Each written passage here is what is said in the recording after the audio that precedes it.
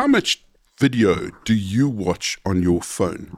This is something Jason Lobel wants to know and is very keen to get you to watch more, because Jason, who's a legend in the industry, is now the head of video at MTN South Africa. Jason Lobel, why do you want me to stare at my phone more? Thanks for the intro, Toby. We want you to stare at your phone more because you're more valuable on our network when you do. Video is sticky. Video drives better usage of our network. We've invested all that money into 5G, yes, and putting 5G all over the place, and we need to fill those pipes. And what better way to do that with a great binge-worthy show on one of the SVOD services? There you go. So you're a network guy. You're going to talk about the network. I'm a content guy. I'm going to talk about the content. Not only are those 5G pipes going to get used, but also they're pretty cool shows, you know.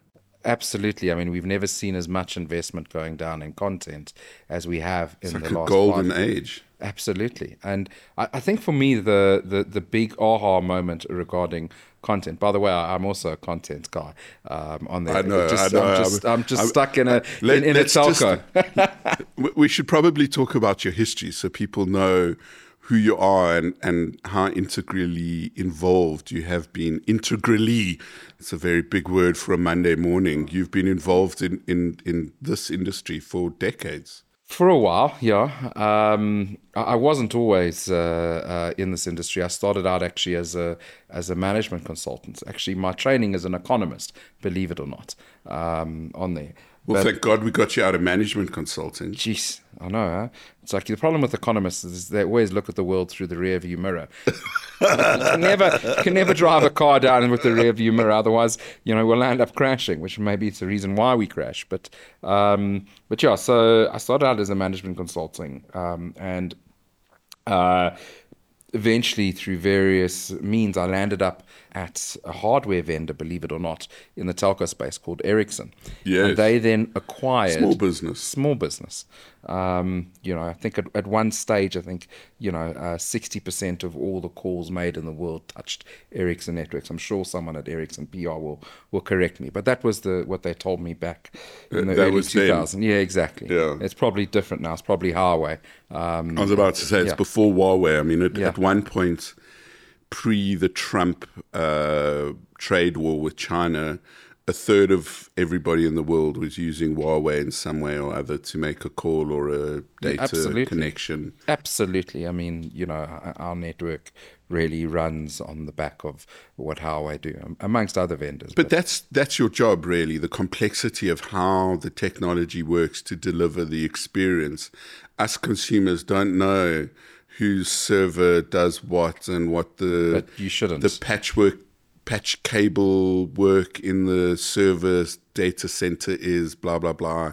We just pick up our phone and click on a YouTube video, but it turns out YouTube isn't that sticky and it isn't that good, frankly. Well, there's a lot of pressure on YouTube, and I have my own thoughts about that. Actually, my job is not to put the patchwork together. My job is to ensure that you watch more video on there.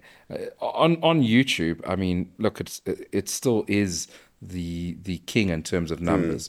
Although TikTok is really giving it a proper going over.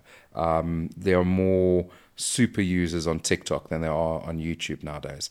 How would you define a super user? So generally I look at, if you really want to see if people are streaming or not, look at how much data they're consuming. Yeah. And so when you're going and you're looking at, data usage, I sort of say, someone streaming more than a gig in a month is in my opinion, in the context of mobile, is a super user. Now, the reality is if you're sitting at home and you're watching on your big screen TV on your fiber connection, you'll probably chow that in less than an hour. Yeah. But for many people, particularly, we're a young generation, mobile first, small screen. It's an interesting thing. I mean, if you went to North America or Asia and you said a super user is someone who uses a gig of data, they go a day. Absolutely. So we need to be conscious of the fact that we are a very poor continent, that we have massive challenges that the rest of the world doesn't, and that for a person to be using a gig of data makes them a super user, but also elevates them to an economic category that most people aren't in, that can't afford to spend that money on entertainment or content, because they're probably going to spend it on charging their phone or buying food. We need to be aware 100%. that in an African context, it's a very different picture. And the fact that you have to pay a subscription for a streaming video on demand service is for many people a barrier to entry. The data alone for many people is a barrier to entry. So within the context of South Africa and Africa, those super users are super users. So I think let's put that into context on a super user, because like you've got to look at where that's coming from. Most people sit in a fixed location when they're consuming that amount of content. In a fixed location, you're probably on Wi-Fi. Yeah. Okay. So you wouldn't use that. So I'm talking a super user in the context of mobile data usage that we've got there. The reality is most SVOD people, okay, are basically predominantly postpaid users, which is quite sad in itself. One of my jobs is to get services like Netflix and Disney and Showmax to penetrate into the masses. And you're right, a lot of the barriers are around data and payment and etc. I define if you are on fiber or you are a postpaid cellular user, you're the internet 1%. 100%. Just by virtue of the fact that you can 100%. You can afford that, and it gives you a better quality of service.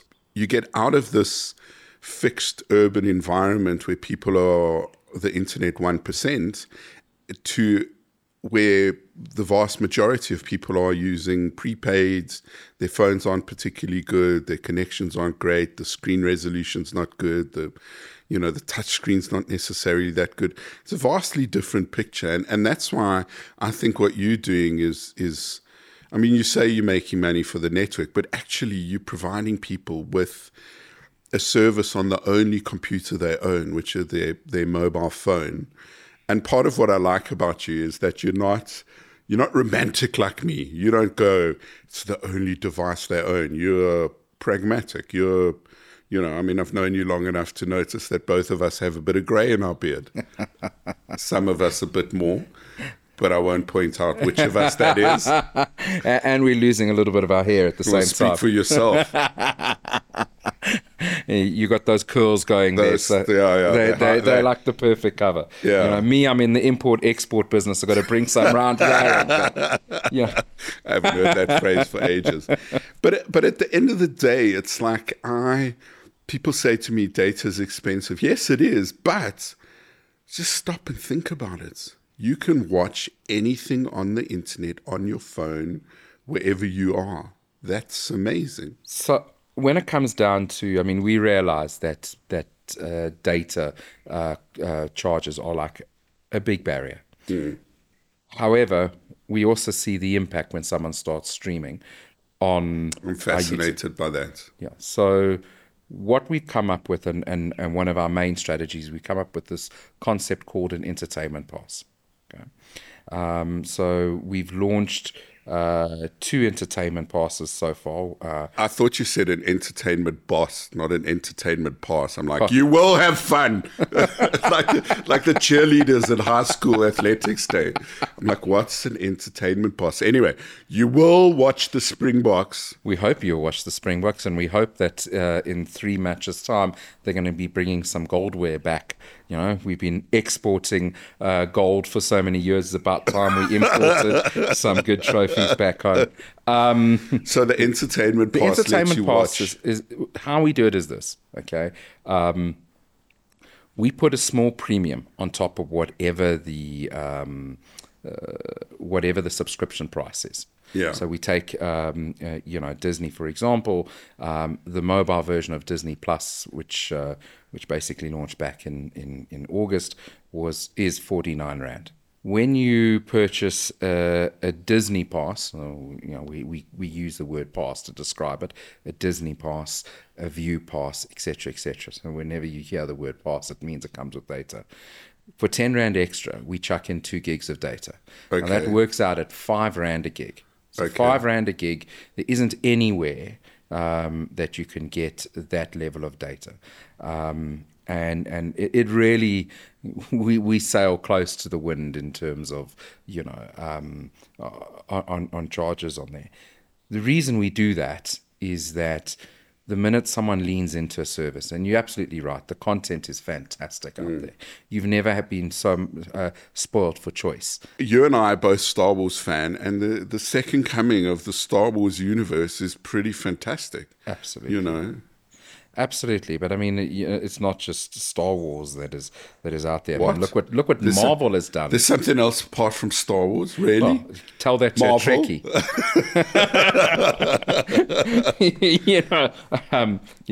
It is a golden age of content, and I'm a fan of the TV series adaptation, to go off at a tangent. I studied English literature, because the quality of the writing in the TV shows is so much better. It's what differentiates Hollywood from TV series.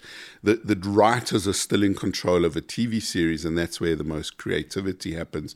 Obviously, I'm a writer myself, so I think this is more important than those idiot producers, directors, and actors. So you're obviously a big Amazon Prime fan. I'm guessing that's one of your big in repertoire. Some of them, yes. I go through phases in terms of my personal consumption. Interesting, while we're on the subject, this is my strategy to it. So I've subscribed to multiple streaming services. In the same way I subscribe to, from time to time, Amazon's Audible or Prime Video. So what we do is we'll watch, the new season of The Morning Show will come out. We'll subscribe to Apple TV for a couple of months. We'll watch everything that's there. We'll unsubscribe. Same with Disney, and same with Amazon Prime. So those 3 ones, we kind of, when we've got stuff to watch, we subscribe and we stop watching. Netflix has kind of captured prime position in the space. They're the oldest, they have the biggest content store, for a 6-year-old. Spend the most for a 6-year-old. I mean, I find this truly delightful. You might have the same reaction. When I was a kid, my sister and I used to read Garfield comics in the newspaper. My son is besotted for Garfield, which is now a cartoon on Netflix. He's watched the season 3 times. There are only 23 episodes. I've watched them all myself. But it's fascinating to me, because I'm seeing, kills me to use the word content, Jason, but I'm seeing a cartoon. I'm seeing content that I engaged with, decades ago, and it has been repurposed, reinterpreted for another probably 2 generations later. And my son is enjoying it and loving it. But now it's in a video format. I despair for books and reading and literature, 100%. But there's no avoiding the fact that this is a video generation. So it's what's interesting, a couple of things. My first interaction with Amazon, and it was a big aha moment, okay, is that it's interesting. Tech has taken over the world of content. What do I mean by that? You look exactly what you mean. You look at Netflix, and they, I think in every second there's something like, it was either 30 or 300. I forget the exact number, but they are looking at all different metrics and how you interact with it, so that they can actually make, through AI, a prediction of what you want to watch. Now, they got that through their DVD store. They saw what people were doing. Amazon is the most interesting one, because they didn't have a DVD store, but they had a very good bookstore. So if you look at Yes. all of the adaptations of what they did, it was through their books. If you look at the original, their first version of original, I think Bosch was one of them that they had there. Season.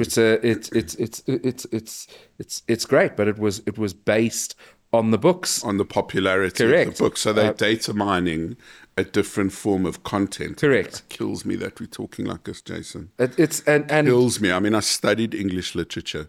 My late father, I was studying psychology and I gave it up in second year. And we had this conversation. I remember saying to him, and I still believe it's true, I remember saying to him, literature will teach you more about human nature than psychology will. And I believe that. I fundamentally believe that. I believe that is the nature of, I don't know if it's art, it's probably more like a craft, but it's the nature of humanity's way of understanding how we are. We've always used some kind of mass media, plays, poetry, novels, literature. And I feel that you know, to be highbrow about it and say television isn't a mass media. Well, you know, in the 19th century, novels were the mass media form, or the 18th century. By 19th century, there were some newspapers. But, you know, that's the nature of how people pick up information. You know, I can see a difference in my son if he watches a show that's too old for him with American teenagers that roll their eyes and say teenager things. He behaves like that. So I think there's a kind of, people aren't aware that this is where everybody picks up their social cues and their behavioral norms, and you know, we've got to understand that. And this is a video generation, so for someone who can watch on their phone, you know, can't afford a great phone, can't afford Wi-Fi at home, but can still experience all the nachas and joys of Netflix. And I think what the interesting thing for Netflix, for me, the secret sauce for Netflix is that they've gone hyper local in terms of production. Yeah. So, you know, in the old days, you'd produce, you know, an Afrikaans show, as an example. That seems to be the staple of local production. I think, you know, DSTV was built in certain ways on the back of CakeNet that you've got. And in some extent, probably still does. It's probably still does. Very strong category. You know, wherever I've been involved in a number of different media businesses, Afrikaans content seems to be a really big driver of consumption. But here's the thing: if you go look at what's happened with a Squid Games, a Money Heist, all of these, they were hyper local. You know, original language productions. And through Netflix's distribution have made them global hits. And they've basically taken the local cinema or the local production and basically globalized it. Yeah. And I think that is the big thing, and why, you know, a service like a Netflix is successful. So to bring it back home to someone watching on their phone, people want to hear stories about themselves. Yeah. They want to hear stories that they can relate to. Your son is going to struggle to relate to Hollywood content because he's not American. I don't know. I relate to Money Heist. I could see myself, you know, moving into the Mint for a 2-week. What city would you be from? 2-week period, and you know, printing money. Yeah. But that, you see, so it's a very good example. I didn't get into Squid Games, but Money Heist is a brilliant example. I mean, the first season of Money Heist is extraordinary, captivating, like the first season of 24. You know, it was brilliantly done. I eventually started listening to the English dubbing because I work while I watch TV at night, so I couldn't read the subtitles. Brilliant content for all the reasons it's good. Good story, good characters, good writing, good visuals. You know, what makes it work? I come back to good writing. You know, why does Agatha Christie's crime fiction live on all these years later? Why are we seeing Kenneth Branagh reinventing Augustine Perrault? Because, you know, that's the good writing. But it is exactly that. Do you remember 20 years ago, Australian cinema blew up? I should be careful of phrases like that, but it became a massive global phenomenon. And it's exactly what you're talking about. like Squid Game and Money Heist, sorry, that it's very particular, it's very local, and yet by the nature of all good literature, something that's very specific is actually very general if it's done well. How many times has Sherlock Holmes been remade or spun off? Exactly. You know, Although, when were those novels written? Benedict Cumberbatch was the pinnacle. Absolutely, I agree with you. You know, what was it? They've even made a Netflix one with the actress from Stranger Things, Emilia yes, Holmes, Enola Holmes. Enola Holmes. Sorry, yeah. My daughter loved that. But you see, like, so that's what I fundamentally believe. Like, there's lots of trash out there. I mean, it's mostly on YouTube. You know, you can spend forever looking at the kiosks. What are the streaming services call it? You can scroll endlessly through what you should watch. But actually, you're quite right about Netflix's algorithm is very good at surfacing what it is you've watched before and what you want to watch. You know, my wife and I used to share a profile, so Netflix was very confused. I thought we were very schizophrenic. That was funny to watch. But it is part of this video age is what to watch. There's a real, 100%. So it's something that we worked on and we shelved and we've restarted again, is the whole idea of aggregation. So, I mean, look, what to watch has been around since, there was multi-channel pay TV. You used to, sit on your DSTV remote, zapping, as they call it, channel surfing. That's better from, when my mother first bought our first TV, and she got it through Teljoy. Yes, I remember those. Expensive. You had to get up and walk to the television to change channels. I remember that when the remote control first came out. We're giving away our age here, The remote control first came out. We got a VHS. The remote had a cord attached to it. Now, I remember they had like a push button thing, like when you clicked it in. Yes. Yeah. I wish I had one of those in my You know what I'm actually looking for, just to change the topic completely? I want to go find an old-fashioned 50s, they used to make them they were like works of art furniture. Yeah. Yes. I'd love to find that. We had one of those. I know where you can find it. I've wanted to get one of those and turn it into a fishbowl for years. I'm going to turn it into a fishbowl. I wonder if I can remake the screen in there. Oh, you can. You can totally mod it. You can take out the screen and put in a flat panel. There's a fascinating industry in this. It's one of the things I've always been fascinated by. I call it reinterpretive art. Maybe other people do, but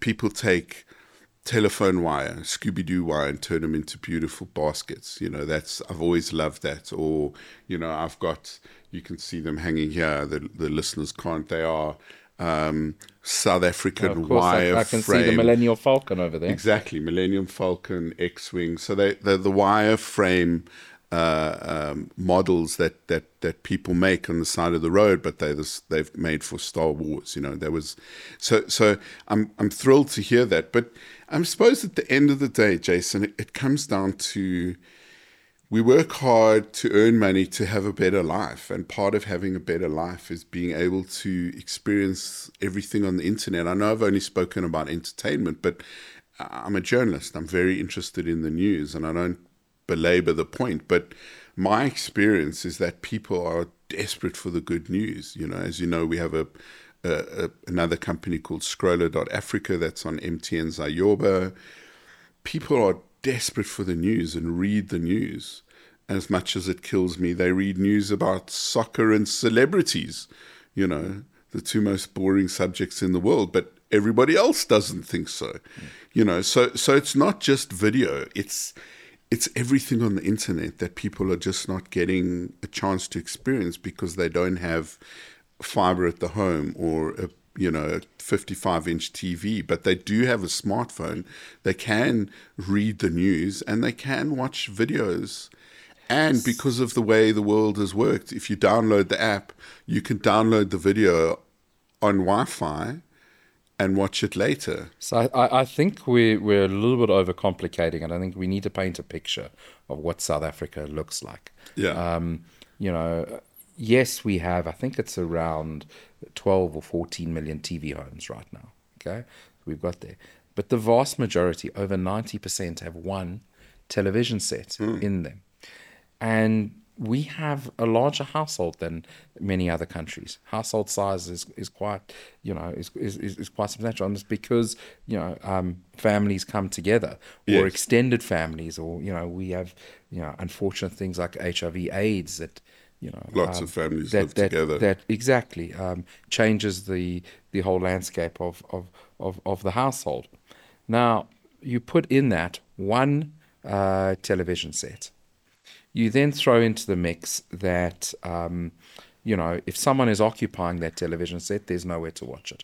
Then you throw into the mix load shedding. Yeah. So, that television set is not on all of the time. The next thing, the closest thing that you have to basically your television is in your pocket. Yeah. And, it's got a battery. It's always connected. It's connected to the internet. So I think that is where we're driving content. And, I mean, you spoke to me, the first comment you made before we switched on the mics was, there's lots of VOD. There's YouTube. You're absolutely right. But what's going on YouTube? These people... I, in my defense, I was being sarcastic. No, I know, but you're right, though. YouTube is the cesspool of the internet.